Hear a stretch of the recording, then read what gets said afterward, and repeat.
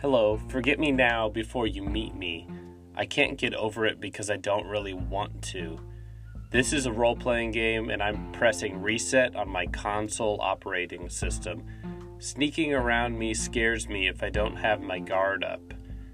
Let me watch failing correspondence on a plan involving contingency, alliance, stoner fandom, freedom, flow of idiosyncrasies.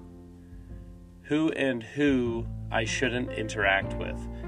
He seems cold. He's a douchebag. He's a scholar.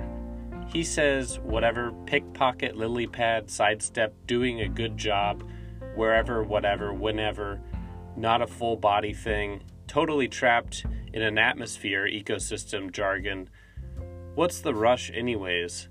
Piano players can project the illusion of playing fast to not be rushed, and playing slowly, seeming like it is fast.